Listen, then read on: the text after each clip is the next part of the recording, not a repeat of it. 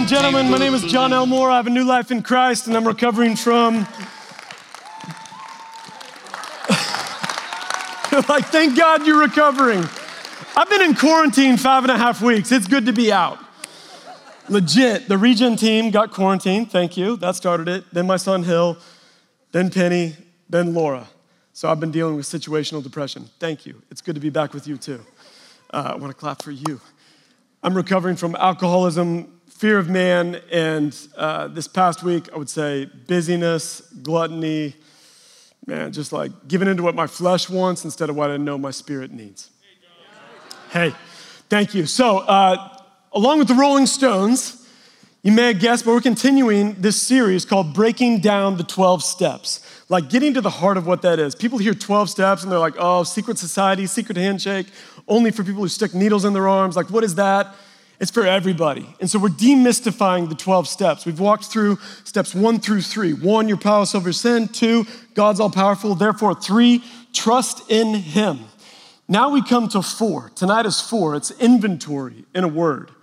And you're gonna see it up on the screen, but what inventory is we make a searching and fearless moral inventory of ourselves, meaning our life. And this isn't just like some sadomasochistic thing, like why in the earth would you ever do that? Why would you go back and look at all of that? Like, why would you do that to yourself? But rather it's because scripture tells us here in Psalm 51:6, where David sins, arguably one of his greatest sins, certainly the most like horrific, in which he commits adultery, kills his buddy's wife, that was his bodyguard, by the way, after he finds out that his wife was pregnant, Uriah's, has him killed, still is trying to cover it up, and Nathan calls him out. He didn't make a searching and fearless moral inventory. Nathan, his good friend, was like, you are the man. And here's a psalm of brokenness and repentance before the Lord, and this is what he says. It's based on this in Psalm 51:6. Behold, God, you delight in truth in the inward being. Now I want to stop for a second. Delight in truth in the inward being. When we're told in 1 John 1:9, if you sin, confess your sins, he is faithful and just to forgive us of all unrighteousness. To forgive us of our sins and cleanse us from all unrighteousness. When it says confess, the word there is homologeo, to say the same, to say what actually is. It means to call a spade, to go before God and say, this is it. And when he says, you delight in truth in the inward being, is like, David's acknowledging, God, what you want is for me to lay bare before you what you already know in my inward being. Don't conceal anymore. Don't conceal anything. He continues and says, and you teach me wisdom. Where? In the secret heart. Wisdom, or chokmah in the Hebrew, is skilled living. What got David into this place was not skilled living. It was following the desires of the flesh. In the spring, when kings go off to war, there David is on his tower, looks down and sees a woman naked, bathing, and says, bring her to me. And when he would have seen her face to face and not from a distance, would have been like, oh, that's Bathsheba, that's Uriah's wife. Sorry, go back to where you're from. And instead was like, I'm gonna have you as if you're mine. And I'm gonna kill my friend. Not skilled living. And he says, you will teach me. You delight in truth, but now you're gonna teach me wisdom to me so that I can live in a way that's good and right. He goes on to say in Psalm 51, then, after I repent, after I acknowledge this, then I'll be able to lead transgressors in your way, but not until then. And so there's a purposefulness to this inventory. Now, here's what I would say, is we hear this a lot, and we see this a lot. Statistically, you see people come into Regen, and there's 2 dips that happen. And I'm talking attendance dips.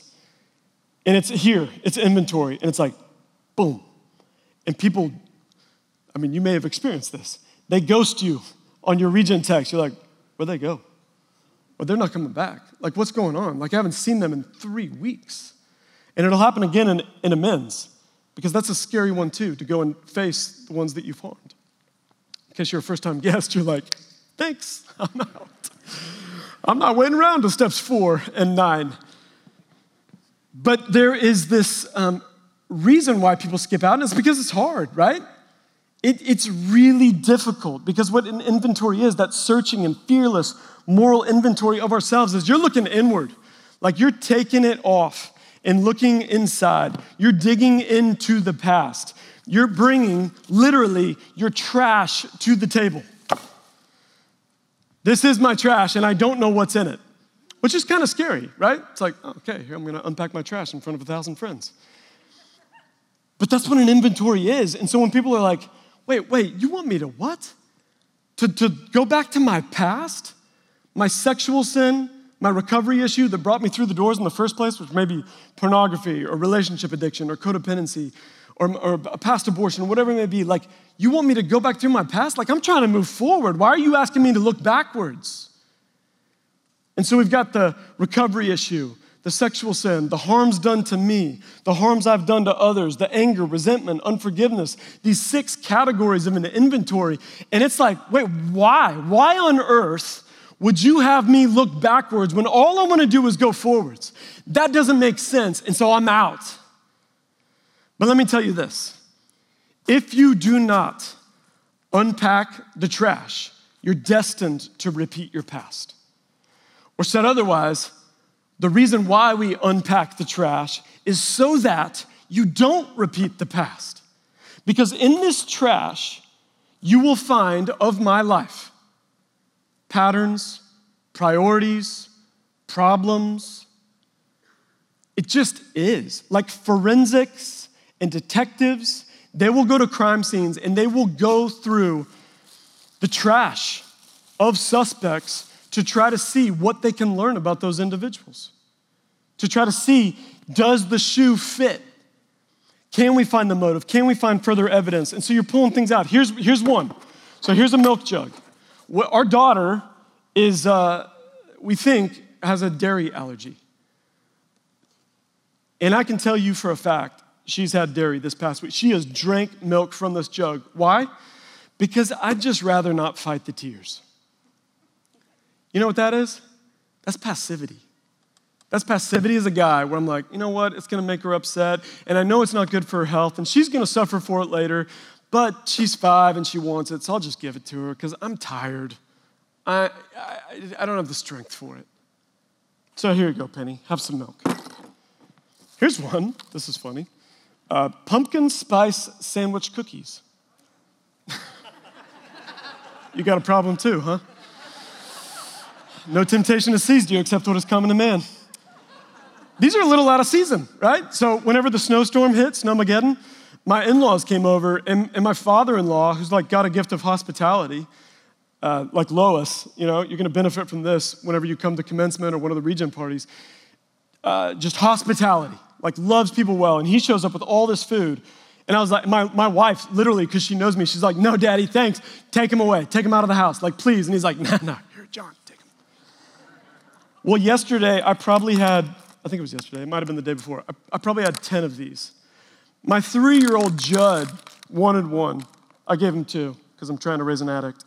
And he literally, as he has 2, and I'm just like pounding them with the milk. And by the way, I'm drinking the whole milk too, which I shouldn't be. I should not be drinking whole milk. I'm 45. I'm past whole milk.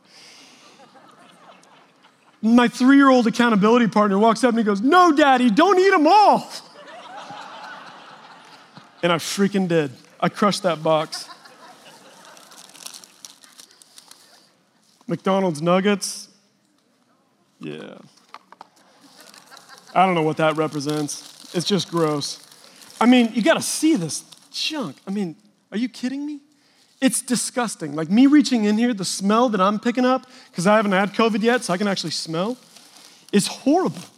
And it's dangerous too. Like, golly, here's one. This is sick. I'm gonna touch it. I'm going all in. I made chicken meatballs this weekend. Guaranteed, I'm touching salmonella right now. This was ground chicken from Walmart, which is suspect anyway.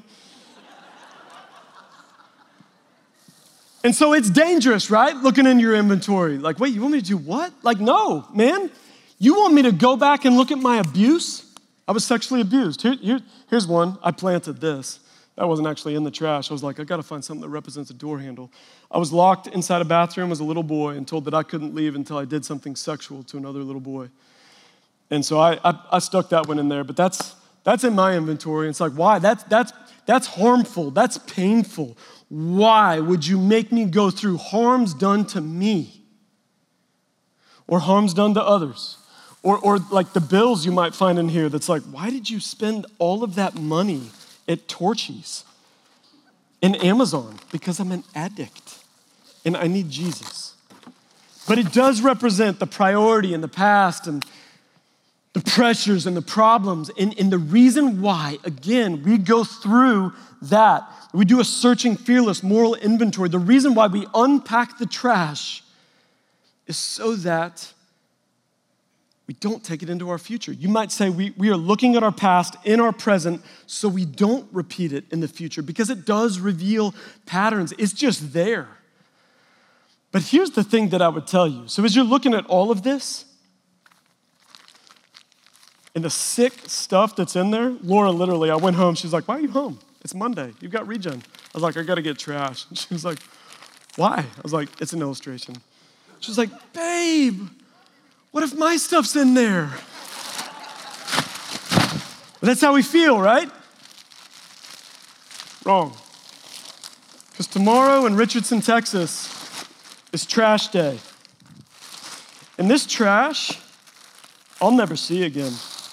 This trash, I'm sitting on the curb, and it's gone. Gone. I'll never, ever see that trash again. And so it is with your inventory. And no matter what you're going through, to look back to the past, painful as it may be, dangerous as it may be, hurtful as it may be, awkward as it may be, it's gross, it's sick, because it's sin. But it's not yours to carry. It's yours to look at, but you don't carry it so that you don't carry it forward. And here's the deal. Either you'll carry your sin or Jesus carries your sin. And the truth of the Word of God found in Colossians chapter 2, 13 to 15 says that all of your sin, all of your trash, all the trash that was done to you was nailed to the cross and has disarmed the enemy. And it says in Revelation 12 that the accuser of the brethren, Satan, has gone off to make war against you, but that we overcome him by the blood of the Lamb and the word of our testimony. That says, no, Satan, it's not mine anymore. It's not my trash. It was my trash. He took it away. The burden that was mine has been taken away. And not just like it's out of my scene. It's Psalm 103. As far as you're from the east is from the west, so as he separated your sins from you. And here are some other truths as you're going through your inventory so that you won't quit. Because if you do quit, you're destined to repeat that. And you don't want to. That's why we do it, is to look at the patterns and the priorities and the past and the pain so that we don't carry it into the future. Like how crazy. The people that quit at step 4, they're gonna be back. We've got stories of it. Because your past will follow you it'll continue in your present and your future unless you deal with it. You've got to. But when you do, you remember and you stand on these truths. In Psalm 51, it says, you cleanse me white as snow. And maybe it's a little too soon for the word snow and you just got triggered. But snow is white as the driven snow. It's white because it's water. And water is what we have been washed in that picture of baptism, like the old one who was slave to sin, dead, crucified with Christ, raised again up out of that water to walk in newness of life. Not better, not kind of with a new reputation, new. I am not an alcoholic anymore. I'm not a victim anymore. I live in a victor mentality despite my sexual abuse. It's not me. It's not me, and it's not you. And the scriptures are replete with it. The reason why, like Paul writes, and he says, he does a little inventory in 1 Timothy, and he says, even though I was once a blasphemer and persecutor and violent man. When he says violent man, it means like I was a bounty hunter of Christians, and I dragged them into jail, I brought them before courts, and they died at my hands. Talk about a searching and fearless moral inventory. But he goes on to say that the grace and mercy that is found in Christ Jesus may be put on display for all. And the scriptures say that there is therefore now no condemnation for those who are in Christ. No condemnation. You've silenced the accuser. It's not you anymore. 1 Corinthians 6 says, he talks about all the wicked that won't inherit the kingdom of God. And he lists off a pretty good list, of which I hit many on it. So like adulterer, drunkard, glutton, everything. And then he says, and such were some of you, past tense, such were some of you. Not are some of you, such were some of you, as I point to the trash on the ground. Because it doesn't define me anymore. He says, but you were washed, which I'm reminded as I'm holding a Salmonella Bible now, washed by the Spirit of our God. It says you were washed, you were sanctified, you were justified in the name of the Lord Jesus Christ and by the Spirit of our God. The Spirit sanctifies. Jesus makes us right with God, justifies by his life, death, and resurrection so that we too can have a new life. And like, everything I just touched,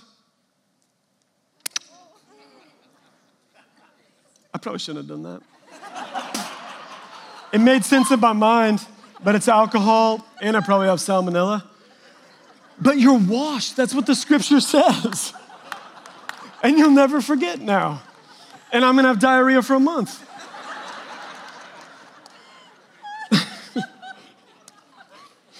I don't know what I was saying. Oh, but nobody would say, that's John Elmore, right? Like who would say that's me? Nobody. This is me. Because Jesus has taken it away and he's made me new. Don't run from your inventory.